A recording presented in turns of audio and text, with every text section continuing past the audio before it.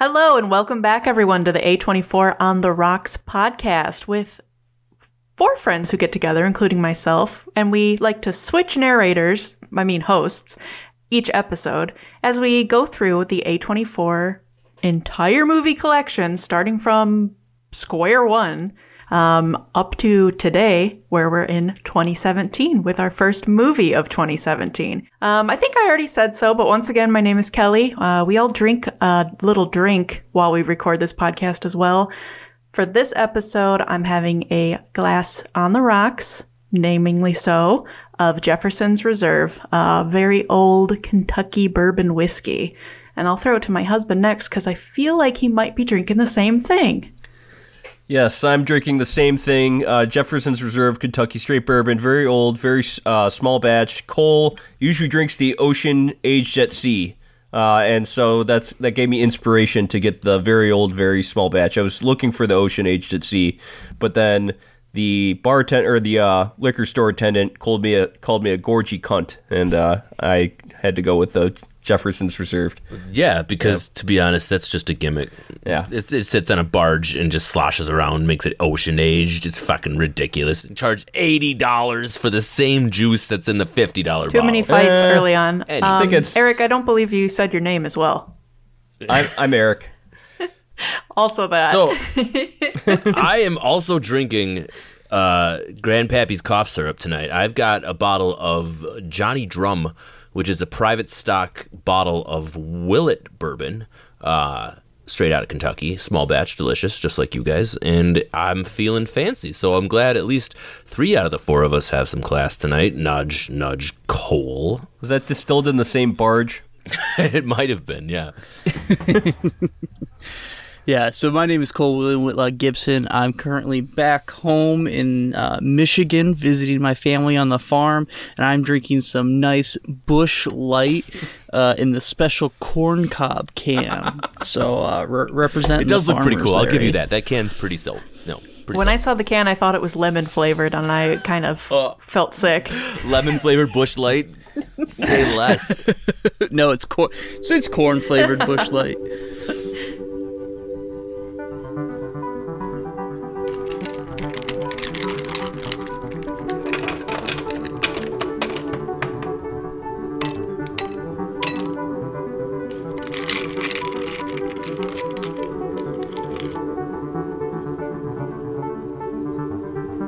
A24 on the rocks.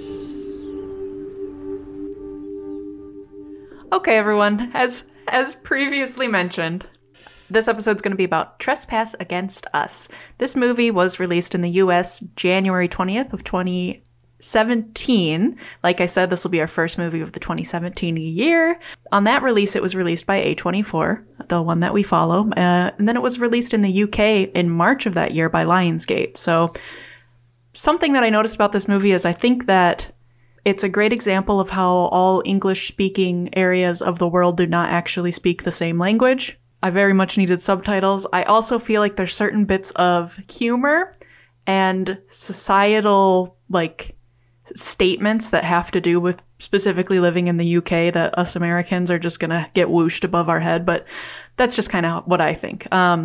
Before I go any further, I should say what Google says this movie's about, and it is, as I quote, "After an elaborate heist goes south, reluctant criminal Chad must find a way to escape the clutches of his fierce outlaw father and the encroaching police. With enemies everywhere, will Chad be able to find help?" Period, not question mark. One more thing that I want to state before I start passing it over to you guys is that this movie is directed by Adam Smith. It's his first feature film directorial debut. Before this, he directed some TV episodes, including of Doctor Who, and was voted Best Director by the readers of Doctor Who magazine. He did some tour movies for bands, including one that he works really closely with, which is the Chemical Brothers, and directed many commercials for big brands as well, including Nike and others.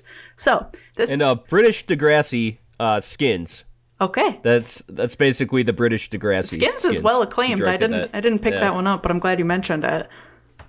So that's all huge. So this was his movie debut, and he got 2 really big names for it, Michael Fassbender, Brendan Gleeson, among others that we all probably recognize, especially from other A24 movies. With all this said, and with the kind of summary that Google gives us, I think that a big part of this movie is the tone. And with that summary I read you about they're running from the police, they've got a crime father, they've got this and that.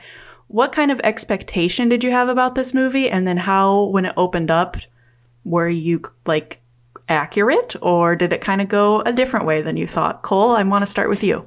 Yeah, so I kind of liked the opening scene with them, running their car through the field chasing a rabbit.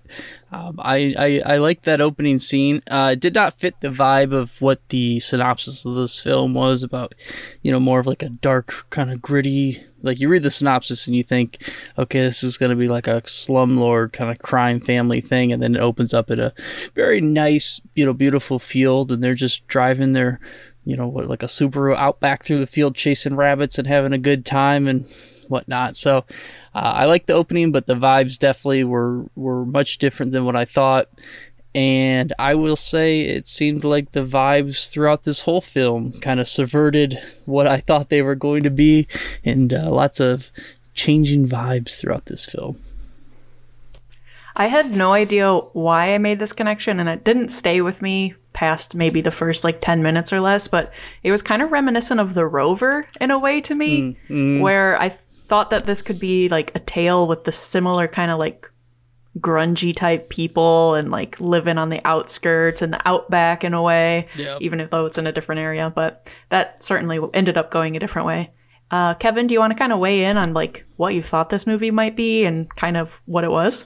Yeah, so I kind of, going into this, thought it was a different scene in a different movie from something that I had seen on the internet, which I think is called something called In Bruges, which is a Colin Farrell movie where he's in crime. Bruges. Thank you. What is it? In Bruges. Thank you. See, that shows how ignorant I am. Anyway, that's what I thought I was getting myself into coming into this film. So I knew it had accents and I knew it had crime, and that was literally about it. So starting the film and the heavy accent on the car, I kind of had a different tilt. I was like, okay, maybe we'll get some UK version of the Fast and the Furious while we're playing around here with some, the kid vibe in it as well. So I was immediately interested, I suppose, from that aspect. I made note of the car. I made note of the family aspect of the scene, even having so far as Norman, who clearly was getting picked on, getting thrown out of cars, getting his leg broken, was still part of the family, part of the group. So I didn't know what I was getting myself into because, movie ignorance, but I'm glad that, I stumbled upon it and it was a good start for me. Eric, you can answer either the first question or the latter that I'm about to pose to you now. Question 1. Can you drive like that, at the time, 6-year-old kid if you were in the field? Or you may answer question 2. What did you think of this little town that they're living in and all of these mobile homes? And what was your kind of general feel from the kind of set design of our main family that we're going to follow? Well, question 1, no, I had way too much anxiety driving up until I was even 18. That Kevin actually helped me get my driver's license when I was up in Marquette. That happened. Yeah, fun. Yeah, I literally tried. I failed my first one because of parallel parking, and then I tried again and got parallel parking right. And I got 0 points off on my driver's license, so I thought I was some sort of fucking driving teacher. You needed to charge him. Right. Well, that was wholesome. Missed opportunity. Yeah. Because that was so wholesome, now you may answer my second question.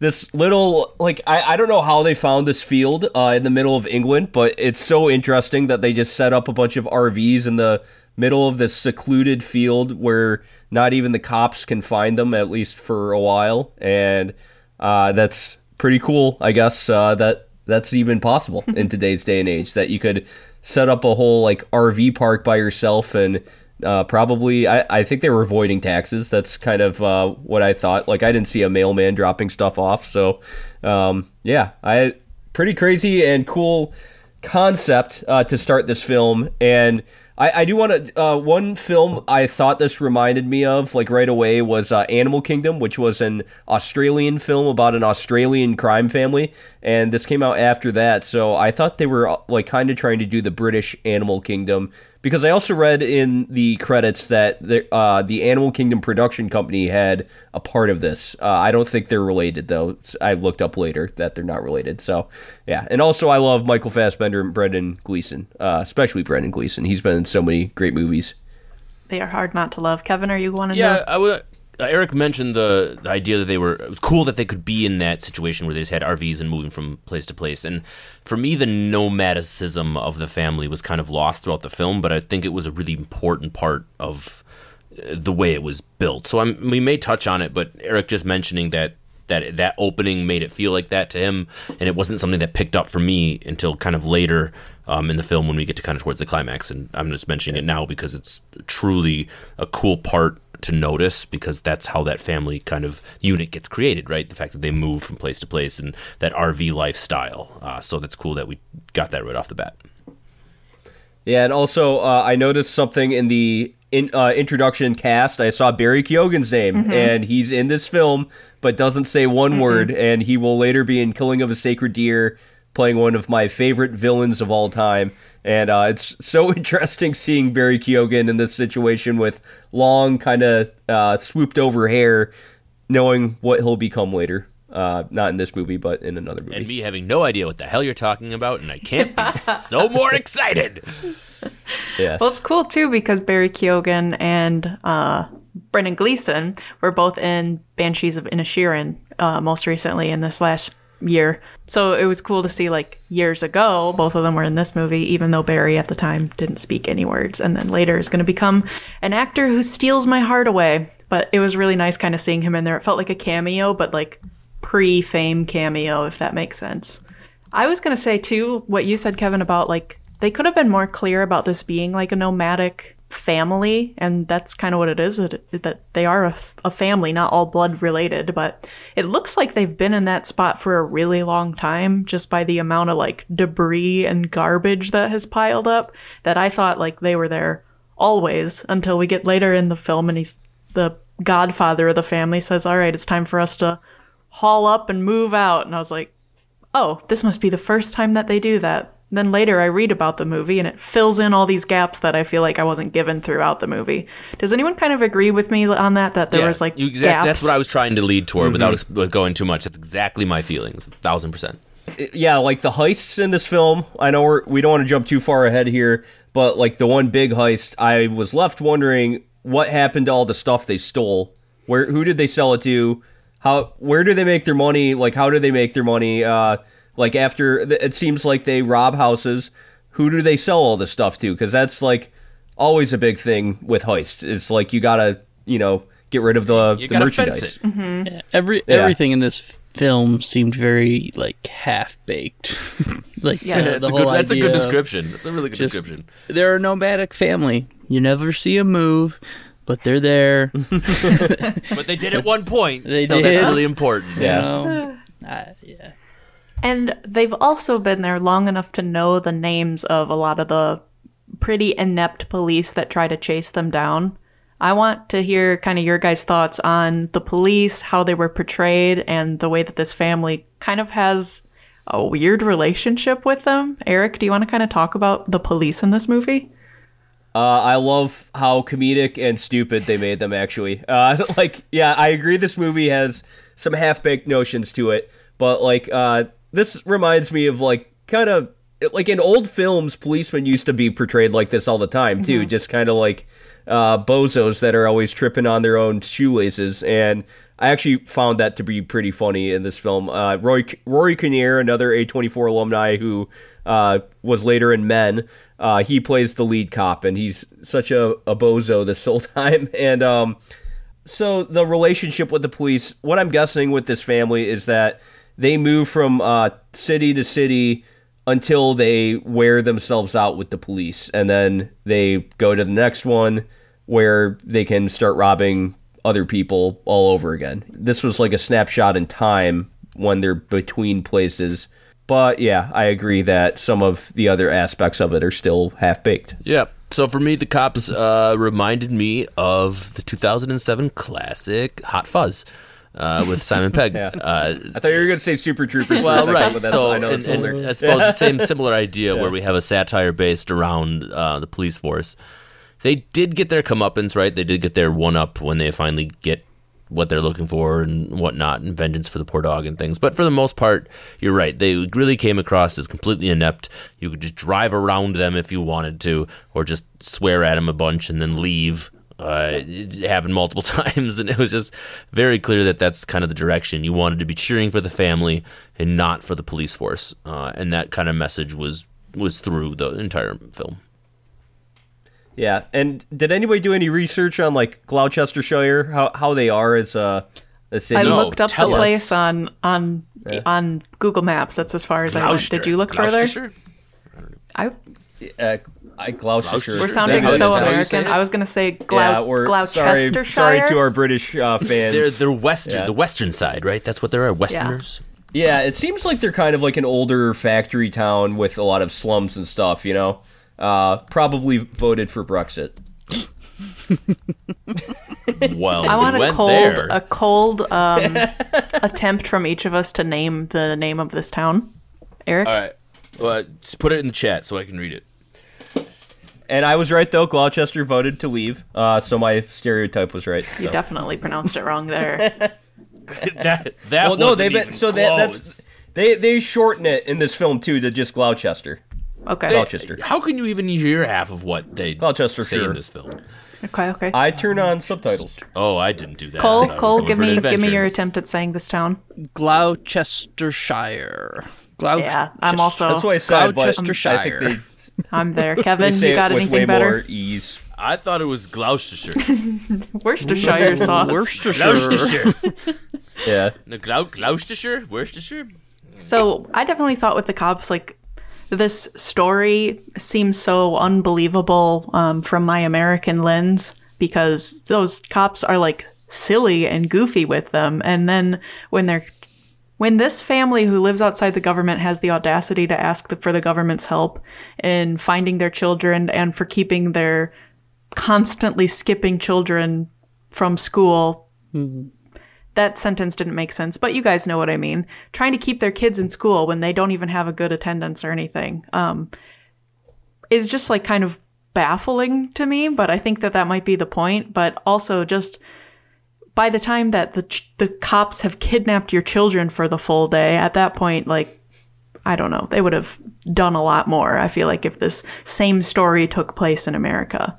But that said, there's a vendetta from our police because their police dog gets killed by our main character.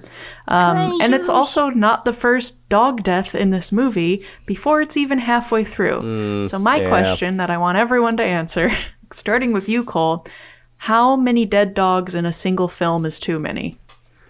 Well, usually I would say I would limit it to one. Because if there's one dead dog, it's probably like the main character's best friend in a post-apocalyptic film, and he's got to kill him because the dog saved his life, and now he's got to put the dog down. Something like that. Like, that's okay. Or like an Old Yeller, even though Old Yeller is just a whole movie about being sad about a dog that dies. But this movie, you like never get attached to any of the dogs, and they're just like, hey, this kid's got a dog, we're gonna blow it up. and then you move on and you're like, And then hey, the kid just goes, dog's dead. yeah and then the cop, the first time you meet the cop, he's like, yeah, I got this dog, her name's Trousers, I think. And then the very next that's correct, very next scene, Trouser gets choked out by a jacket, and you're like, okay. But thankfully, everything goes back to normal because there's a puppy at the end of the movie. Like, so and that's weird. the point that I want to make, is that this whole allegory of the dog from the beginning of the movie all the way through, is allegory even the right word for this? It's like the thematic point throughout this whole movie where we're talking about innocence, right? And the children being this driving force of what the entire plot's involved with. Their protection, their future, whatever happens is the focus of the children for the most part. And this dog, without it, we don't get our final scene, right? We don't get the motivation for what seems to be everything is this happiness of the children, which is representative in a dog. So the choice to have the deaths of the dog is very interesting to me because it was such a powerful, or at least not powerful, and intentional message in this movie. And to have two different instances where you have meaningful dogs that are killed and still have a dog being a redeeming factor is just an interesting choice. So I think the director had something out for the dogs and was trying to use it even for, well, I don't know what it was, but that's my opinion. Yeah, killing dogs is a choice, especially when it's in a movie. Especially. Right. Yeah. Eric? Especially when you're involving kids' dogs. Right. Like, Yeah. It was like, what? Or police dogs that are clearly like more than dogs. Sorry. It's just, it was a choice. Exactly. So the main theme I thought this movie was going to try to get across was our main character trying to get individuality from a toxic family situation. Like, I thought the whole point was him trying to get away from his really toxic, fucked up family and this crime family that he's in. That's where the half-bakedness kind of comes in, is, you know, as we get towards the ending, it's not really about that at all anymore. It is about the innocence of the kids. It's kind of sad, okay, because I love Brendan Gleeson, and I actually like his character in this. I like the thought of, like, a very Christian, anti-intellectual crime patriarch, this British, like, gangster living out in an RV park somewhere, robbing random people, quoting Groucho Marx, but thinking it's Karl Marx, blessed are the cracked. That was a great line. And I actually looked up the whole line. Yeah, he says, blessed are the cracked, when he was talking about gummage, or, you know, what our main character calls gummage, or, yeah, his little brother. He says, blessed are the cracked, and the full quote is, blessed are the cracked, for they shall let in the light. And actually, that's Groucho Marx, not Karl Marx, which is still pretty hilarious. And yeah, I just, like, felt like they were setting us up for, like, a movie about getting individuality separate from your family. And it wasn't really about that at all, when I thought, yeah, our first hour was setting us up for that. Well said. You touched on 3 different topics I want to get us into, but Cole, it looked like you were going to raise a finger during what Eric was saying. Yeah, I was just going to kind of reiterate that the concept of this film really intrigued me, and I really liked the characters that were in this film, but nothing kind of reaches like a resolution or a climax or really they go down a path and that path dies and then a new one forms and then that one dies. And I also felt like this film really struggled with finding its identity, from being like a heist movie to, you know, a Baby Driver type film where it's all about cool car chases and driving and, you know, De Palma's bane of existence kind of thing. And then it goes into this family drama that's pretty interesting, but we never explore that. And then talking about the kids and getting the kids out of a bad situation, but you never really explore that either at the end. So just kind of going off of what he was saying. 100%. I definitely want us to. Yeah. Kevin, do you have something to say? No. I'm waiting for you to ask me a question because I don't know what I want to say about all this yet. So I'm going to sit on So it. I have big questions, I guess, that this movie kind of brought to me that I just thought would make good discussion topics. But as far as like this movie goes, because I figure I should finish up the discussion on the film first. But I agree with everything we're saying, kind of like half-baked. I kind of wrote, like, it just doesn't work for me, like, as far as the narrative is, and it never, like, grabs something and, like, takes it to the next level. It's just kind of like, check out this going on, check out that going on.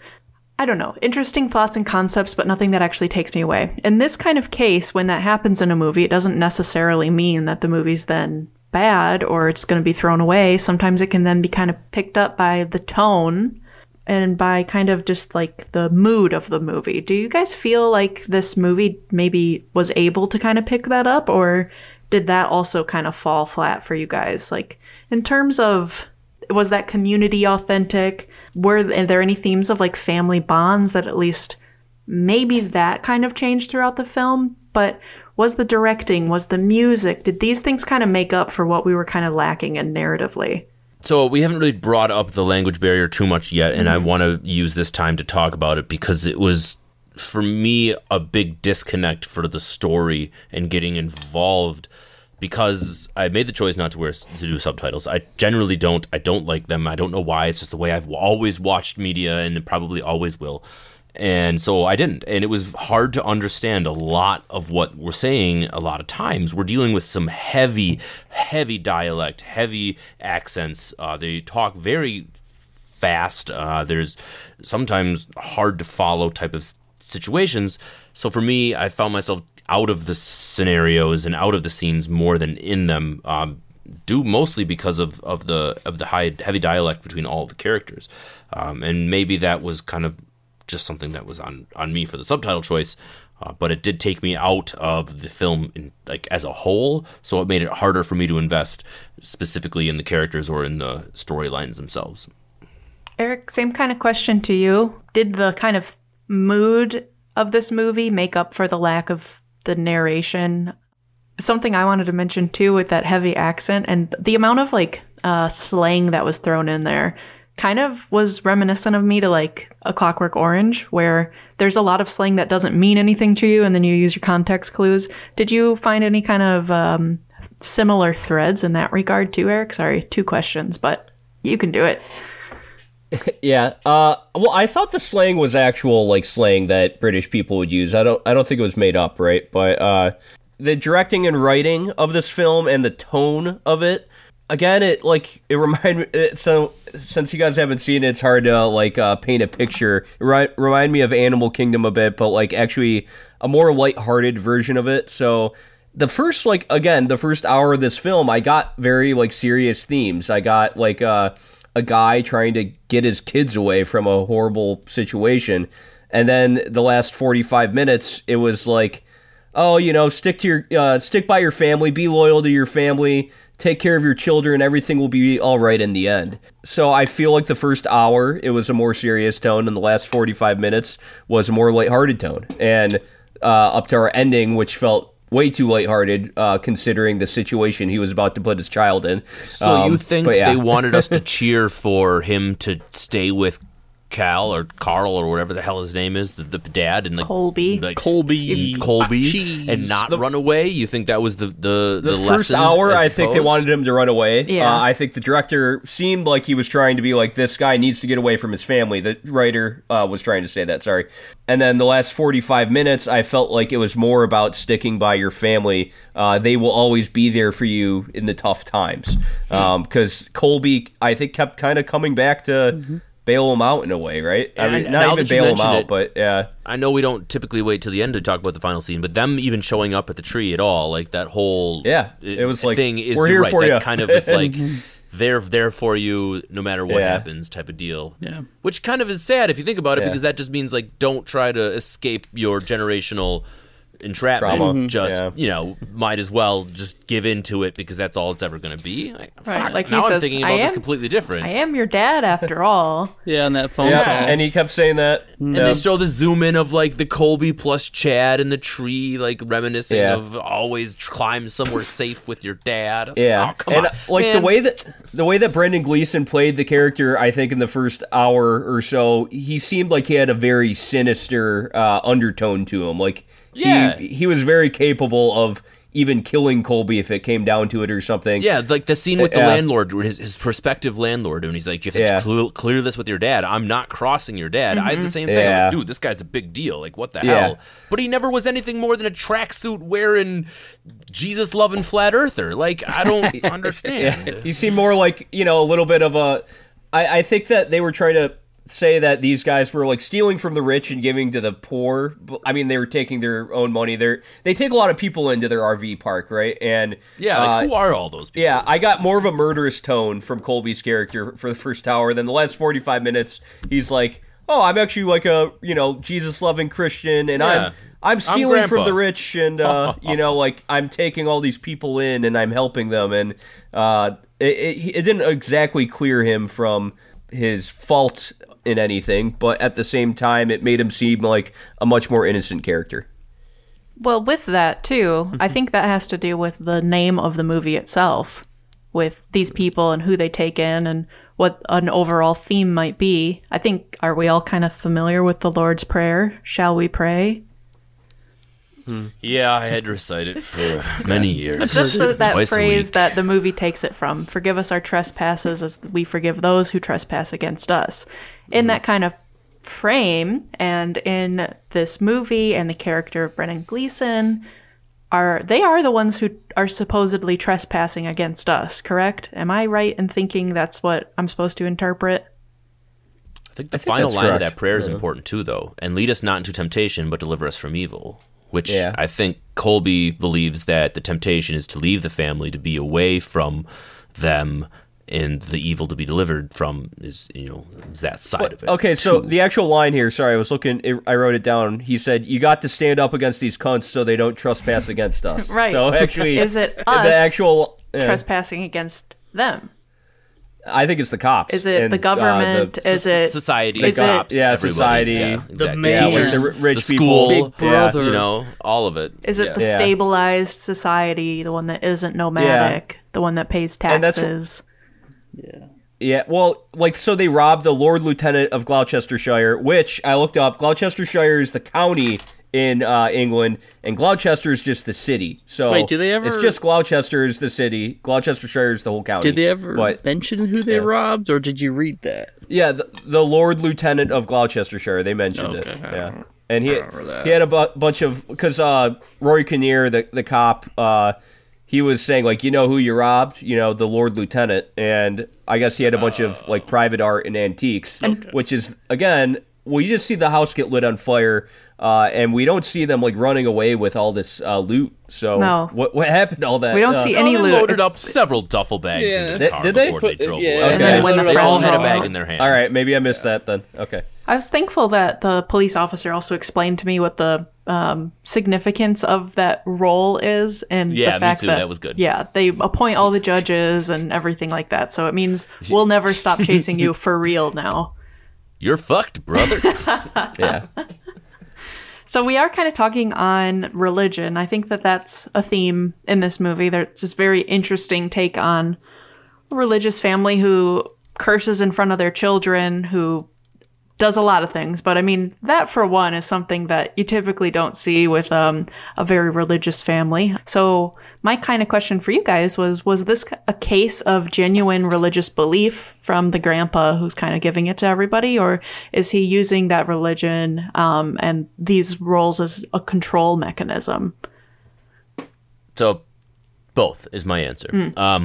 I think a lot of religious fanatics, a lot of people that are possibly in that shoes, uses what they were taught and upbrought, which is, Old Testament, Abel and Cain. This is, the heir to my land, a very biblical style of an upbringing. I think that as you get away from that style and it's more about what you're doing, you use it more as an excuse, more as a scapegoat. So I think in Colby's character, he can validate everything he's ever done because he believes that he's right in doing so. And what gives him that right? Well, the Bible, right? His belief that he can hold up a picture of Jesus and say this is the guiding light to everything. So it's very much an excuse so he feels better about himself. He's a God-fearing man. How dare the outside world tell him what to do?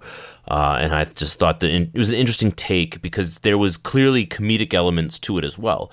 That scene in the church with the blue man and the paint and the Jesus picture, there was very intended for the audience to laugh. You don't do that without the intention of us, look at that dude, he's holding the picture of Jesus and he's all covered and looking weird. So if you're going to do that, why make it more solemn and supposed to be? I just was a little confused, I guess, to answer your question, which way they were going with it. It seemed all over the place. Yeah, I feel that's what Cole said. I feel like this with just every other theme that I think is raised in this movie, with just a little more of a twist by the writer, by the director, just twist it in for us. Give us one more hint of what you're trying to tell us. Don't just raise the question. Because from my perspective, I saw the grandpa as very much this is a method of control, especially down to the point where he doesn't even teach his own son how to read and write. It made me think of an old monarchy where you don't teach any of your servants how to do basic things so that they always have to rely on you. Mm-hmm. But with this question, Eric or Cole, do you guys want to weigh in on any of these themes kind of raised? Cole? You haven't talked in a bit. Yeah, I mean, I think it was 100% just a control method. I mean, he talks about how that you don't need to go to school, and he misquotes everything from the Bible and uses it all as kind of pandering and getting people to agree with, his way or his control of his almost like a cult in a way, but it's a crime family, and he obviously preys on the less fortunate. I mean, some of the that I can't remember the guy's name though. The one he painted blue obviously had a lot of issues, and Gordon. I think. Gordon. He brought him into the family. Clearly not. I thought Gordon was the broken leg guy. That was Neil. Norman was broken Yeah. leg. Gordon, you're right, was the simpleton. But yeah, it's like he brings in these guys that clearly have issues just to use them as goons for his gang, and his poor son, obviously can't read, can't write, can't do any of that stuff, and it pops up a couple times throughout the movie, and he's trying to give his kids a better life, and his grandpa's trying to, keep it from happening and keep control over all of them. So Certainly. Eric, you got anything to say?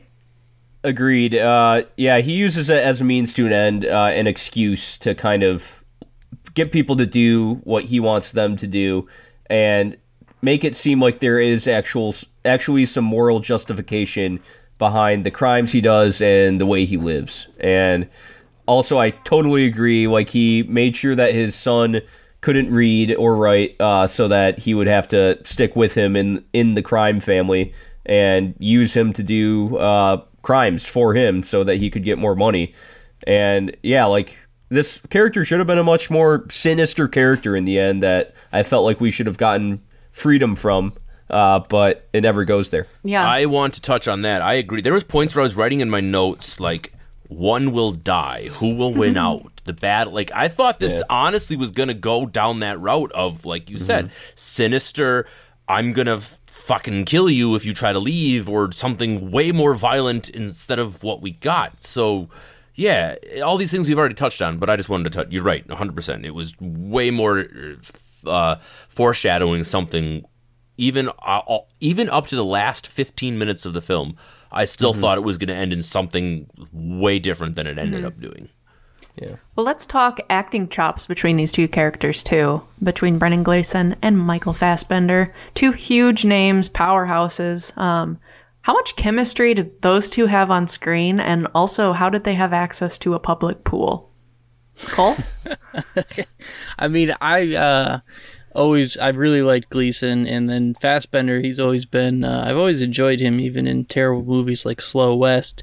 So, and then... Hey, you leave that movie alone, all right? No, he's right. He can keep talking. Yeah, getting those two together... Go back and watch episode Eric insert here. Sorry. Yeah, getting those two together I thought was awesome, and I thought gave this film a good fighting chance with their chemistry, acting chops, and all that stuff. I mean, we've seen Gleason with, the guy from Lobster, I can't remember what his name is now. Colin Farrell. Yeah, you see those two, and Fassbender's, I feel like he kind of slotted right in there, and they kept the ball rolling, which made it disappointing that it never really led to anything of substance or value with their portrayal of these characters. It just felt, unfinished and half-baked, I guess, is what I keep coming back to, but they did a phenomenal job. I just wish they had a better story to tell. Mm-hmm. Eric, I want to hear from you on their kind of acting chops, and also, will you please weave in Lindsay Marshall, who plays Kelly Cutler, the wife, in this movie as well? I thought actually Michael Fassbender and Brendan Gleeson were pretty good actors in here. Like, I was sold on their characters. Like I was saying with Brendan Gleeson's character, the sinister undercurrent of him. Michael Fassbender playing kind of a complex guy, like saying, part of me is indebted to my family. The other part of me knows that I need to leave my family, or leave my extended family so that my immediate family can be safe, and so I don't end up in jail. And then actually, so I also looked at Gordon, the guy that plays Gordon. His name's Sean Harris. Mm-hmm. He played King Arthur in The Green Knight, so another A24 alumni there. Rory Kinnear plays a really fun, dumb cop, and I really actually enjoyed his character as from a comedic aspect. And then Lindsay Marshall as Kelly Cutler. I liked her. You know, like I don't think we got much more from the writing from this film to give her a more complex and interesting part. Like, she kind of just plays the naggy wife in this, and she's just kind of like saying, I want to get out of here, but like, and then we figure out that she's been stowing away money too, and actually, you know, kind of lying by omission to her own husband too. And I never got that like side from her until we saw it, you know, until we actually saw her like putting money away at that one point. And so I just think the writing didn't allow her to be more of a complex actor in this film. Yeah, I don't disagree with you. Kevin?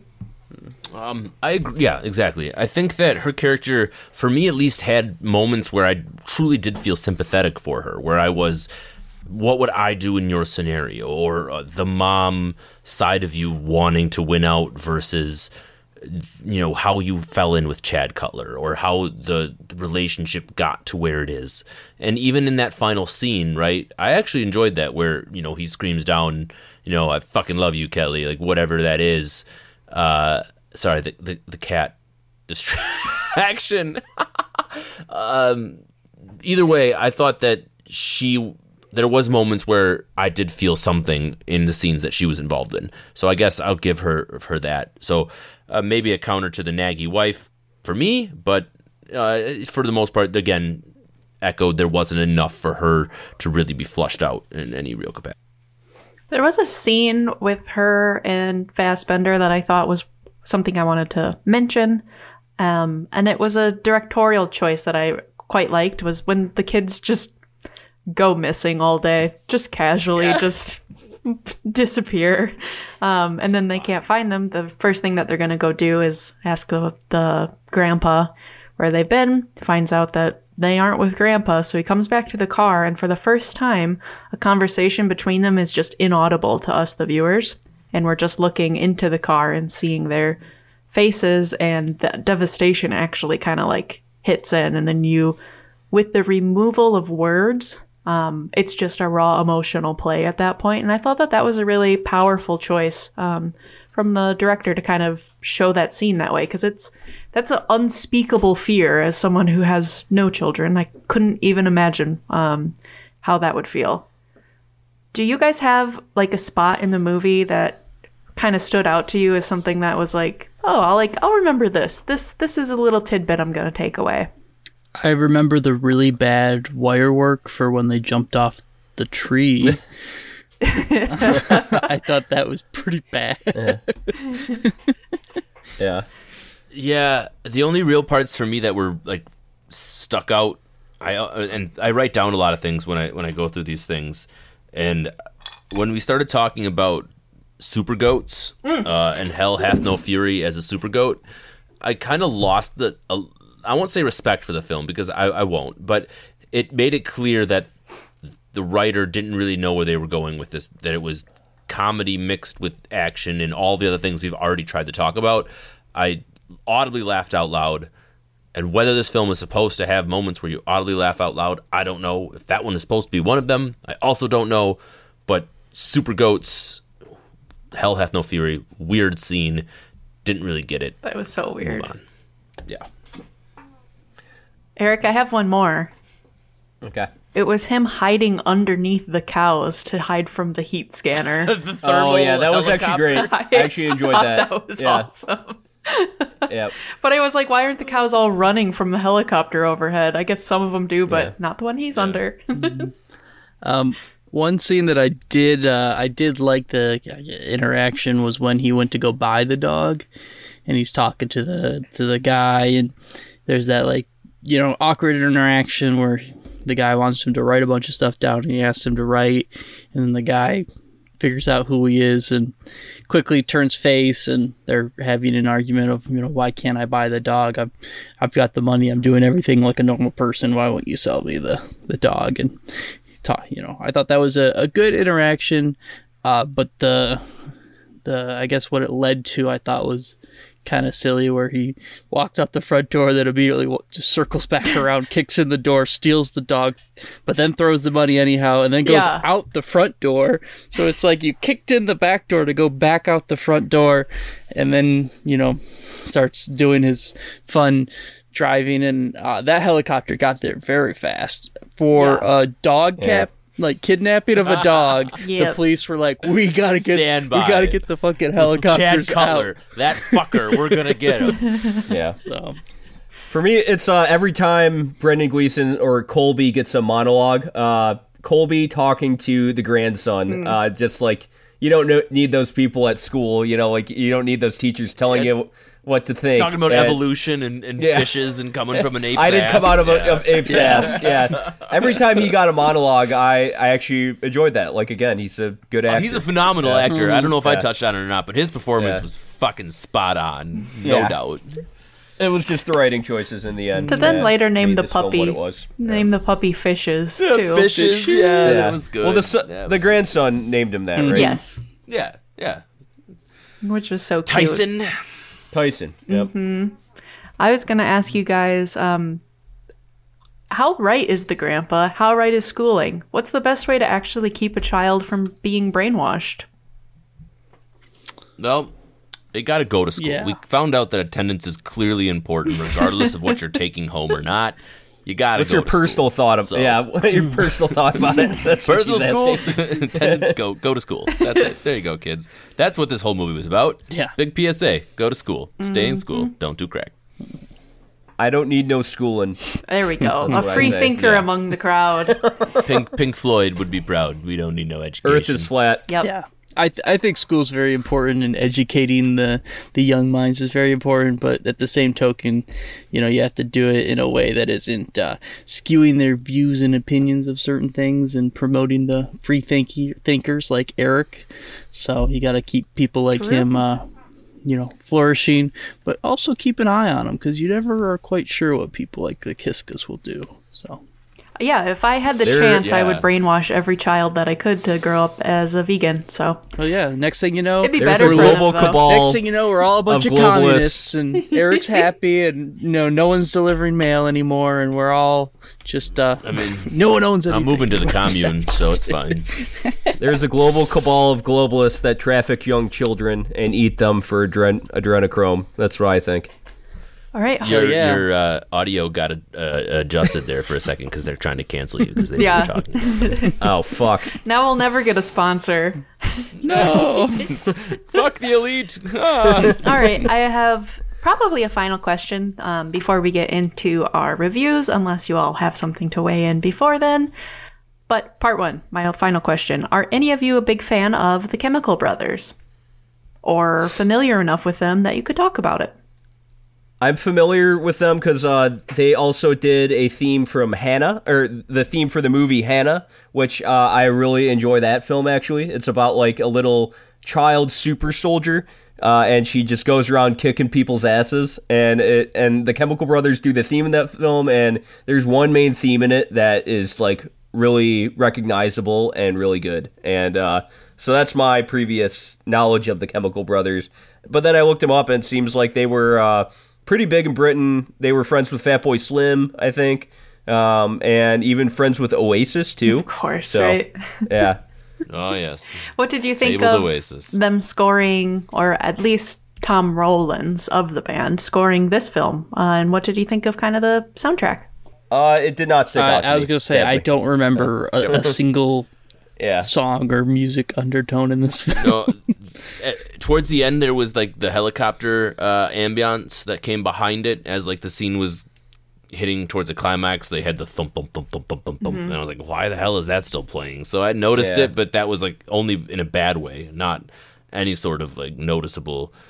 And then even the soundtrack change at the end, kind of as representative of how that last scene is just so awkward for me, and we'll get to that, I guess, now. I suppose it's a good time as any. Go ahead.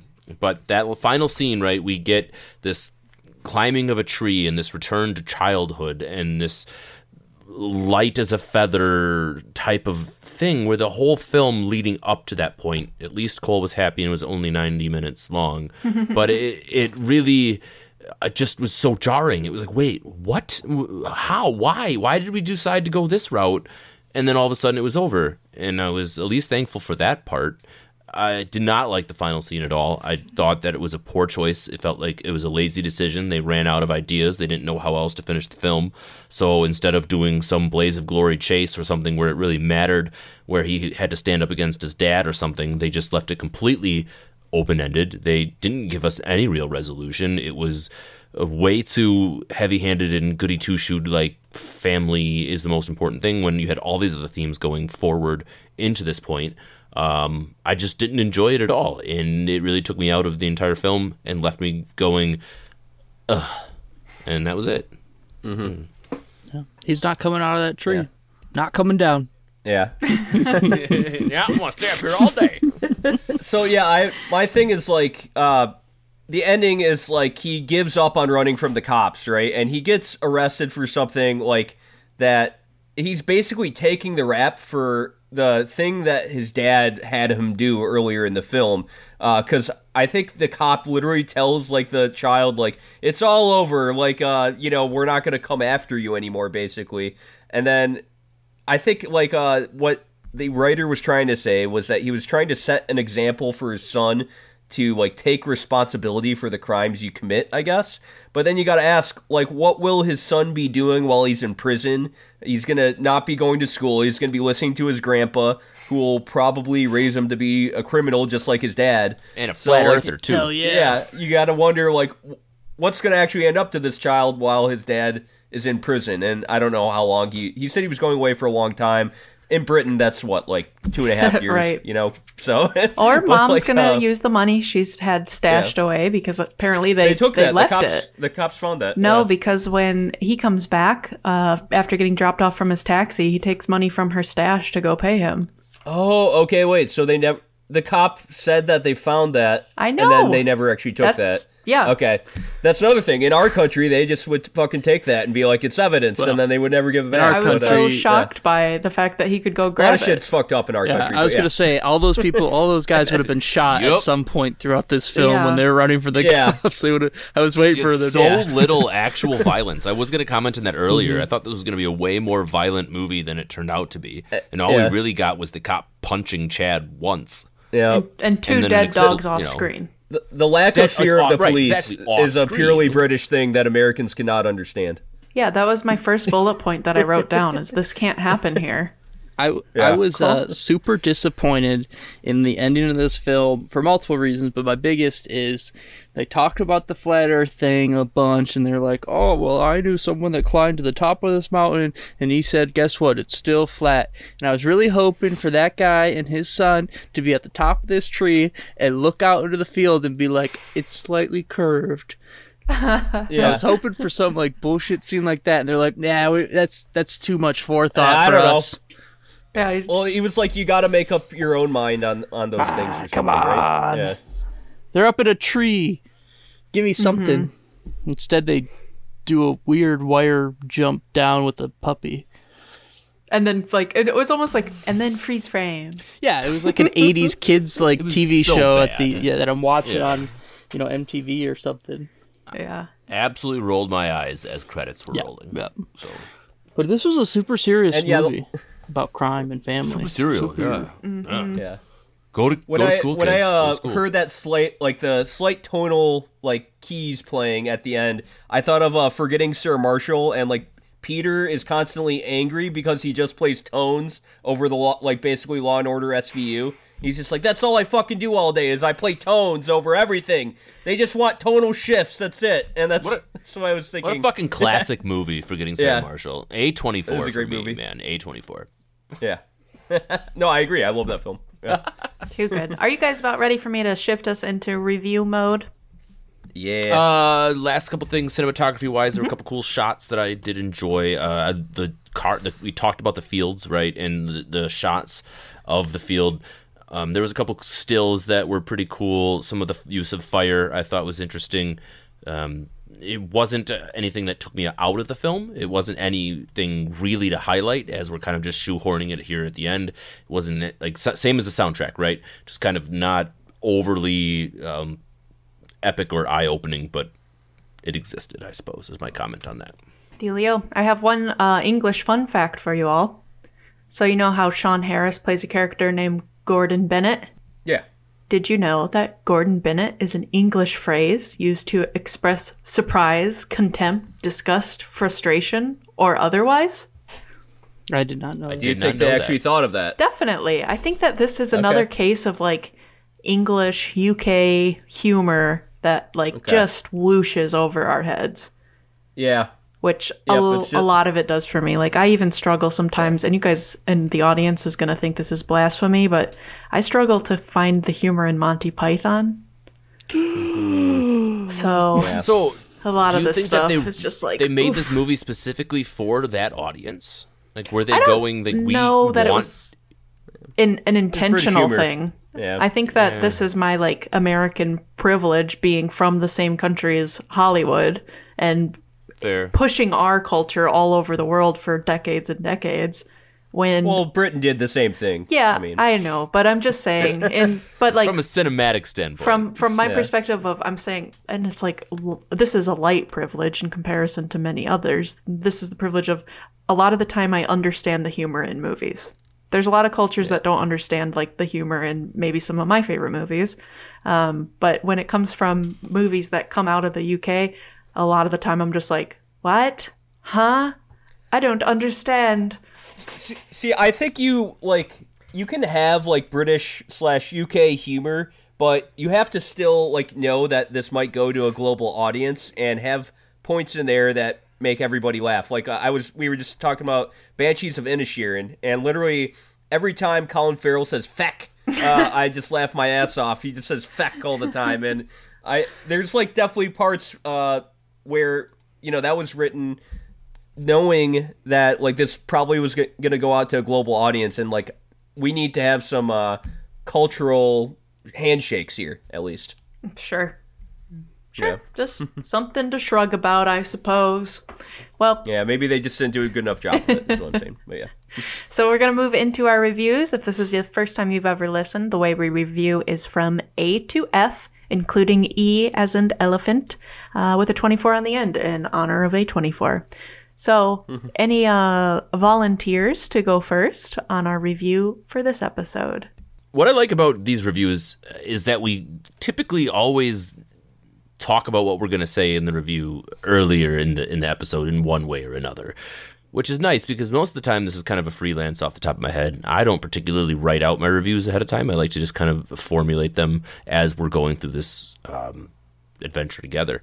And this time is no different. I finished this film and said, well, that was okay. And that's how I truly felt about this pretty much throughout the whole thing. From our opening scenes through some of the development of our characters to our climax and final conclusion, there wasn't anything that really grabbed me as this is fantastic, this is really worth my time. I knew the running time was 90 minutes before I started, so that also put me in a place where I was kind of like, all right, well, I can get through it. The accent was very difficult to understand. I wish I would have put on the subtitles, maybe put on headphones instead of the surround sound, whatever it would have been to kind of help me out. I probably would have taken more away from this film in general. The performances were actually well done. I really enjoyed Michael Fassbender's performance, as well as Mr. Gleason, right? That's his last name? Sorry, I'm a little unfamiliar, but that sounds right. I do like that both of those guys attached themselves to a brand new director who was doing his debut. I thought that was a cool thing as well, regardless of how I felt about the rest of the movie. That decision by them to kind of put their names on the line for somebody who hadn't had a proven body of work speaks volumes about them as actors and kind of just them in general. I thought the performance by the kids was pretty well done. Tyson had some cool scenes.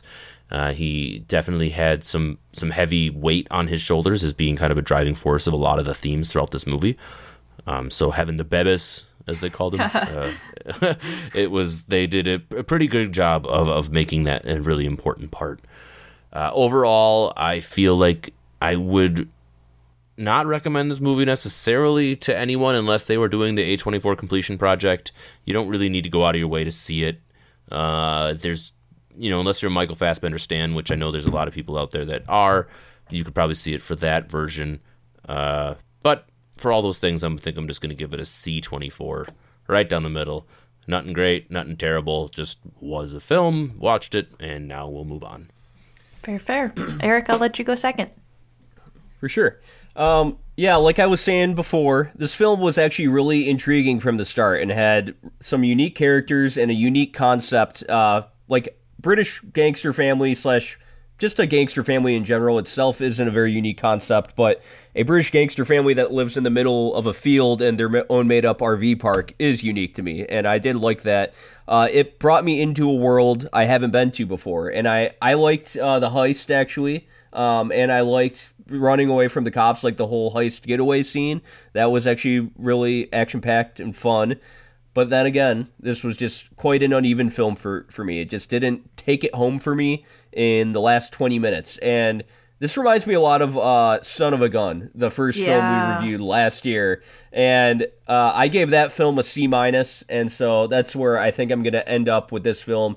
C-, like if I was talking to people that hadn't seen it, I would recommend it, especially if you like Brendan Gleeson and Michael Fassbender, but I would tell them not to expect too many fireworks in their little noggins. I like that. Cole, I'll let you decide. You or me? Who's going first? I'll go. Yeah, so with this film, I was not the biggest fan of it. I felt like the thing that annoyed me a lot with this film is they had good actors that did well with their characters in a very interesting set piece, and I was excited to see what they were going to do with it. And they didn't tell an interesting story at all. They tried to do too much. They went multiple different directions, too many tonal shifts. They didn't seem to understand exactly what they wanted to accomplish with this film. From the, the over-the-top car chases to weird comedy thrown in the mix to going to a serious family dynamic into, a movie all about a puppy, essentially. So I guess overall just kind of disappointed in this film. I was really hoping for something a little bit more unique or interesting to come out of it. I don't think I could recommend it to anyone. I just don't see what kind of value it would give. There's nothing unique or interesting about this. It honestly comes across boring. Yeah, I think that's kind of about it. I'm going to give it a D24. Fair enough. Okay, just some final thoughts from myself. I think we touched on a lot of the good things, and something I regret that we didn't talk more about was the actual chase scenes and some of the car driving stunts. I think that was probably the strong points of this movie. But as far as all of my detractors, let me go through that list real quick and before I give you the review. Outweigh the I good things. think that this movie was, in general, just forgettable. I'm not really going to think about anything except maybe for hiding under the cows. It's a shame of the potential that this movie could have with a kind of interesting premise and a lot of talent. It's just a shame that it is what it is.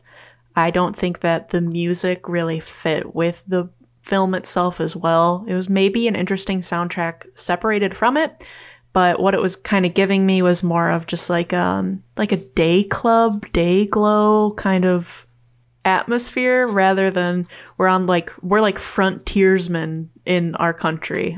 So I think there just could have been a better dustier, dirtier, grimier kind of musical score that went with this.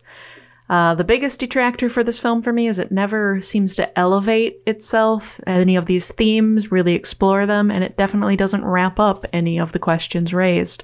If a movie doesn't necessarily work for me narratively, sometimes it can make up in some of those points by just being an interesting, for lack of a better term, vibe, for having a good mood throughout it, or just being really interesting otherwise. But this movie, I feel really fell flat even on those kind of choices. So for all of these reasons, I think that I'm going to go with a D-24. Wow. I really shouldn't have gone first, apparently. Don't ever doubt yourself. Don't judge yourself. Well, Yeah, I don't know, but I end up feeling more critical, and then I give it a C. Is like, is C a good thing? Is C not a good thing? Should we alter it to a C minus? I don't know. And I'm somewhere between a D and a D minus, but then I thought, like, Michael Fassbender's in here, and he couldn't even save it, which means he did his best, and still I really disliked my time watching it. Also, did anyone else think Moosh was an actual character, or Mush? At first I thought it was somebody who lived there, yes. Yeah. Like, and then everybody was a Mush all of a sudden. Yeah, I'm like, wait, when I what? thought they were the Cutlers. I'm really confused. Yeah, there's just so many of those little things that I just couldn't understand, even towards the end of the movie. I was like, who are these? Like, you heard me earlier, like Colby or Cal or who the fuck? Anyway, I digress. Watch it if you like British comedy or British action or whatever the fuck. Or crime thrillers, indie crime thrillers. It's not any of those. Family dramas. Though. It's just like You're right. So listen to our review and then watch it. I don't know. Moving on. Watch this movie if you love dead dogs on screen. Oh yeah, that's not. The lesson is Jesus took it on the chin. I think at one point that he Well, wanted thank to you say as everybody so much for listening to our podcast. We really appreciate the fact that you tune in and give us a listen every now and then as we just kind of do what we do of going through every single A24 movie. I have to say, we've really gotten through a lot now, but there's still plenty to go. So we invite you to join us on the rest of this journey. We're on all kinds of socials, and listen to our podcast wherever you can. If you really like it, leave us a review, and we will appreciate you all the more. Thanks so much. Just your favorite bourbon, since we're all drinking it except for Cole. one day I'll have it again. I love you.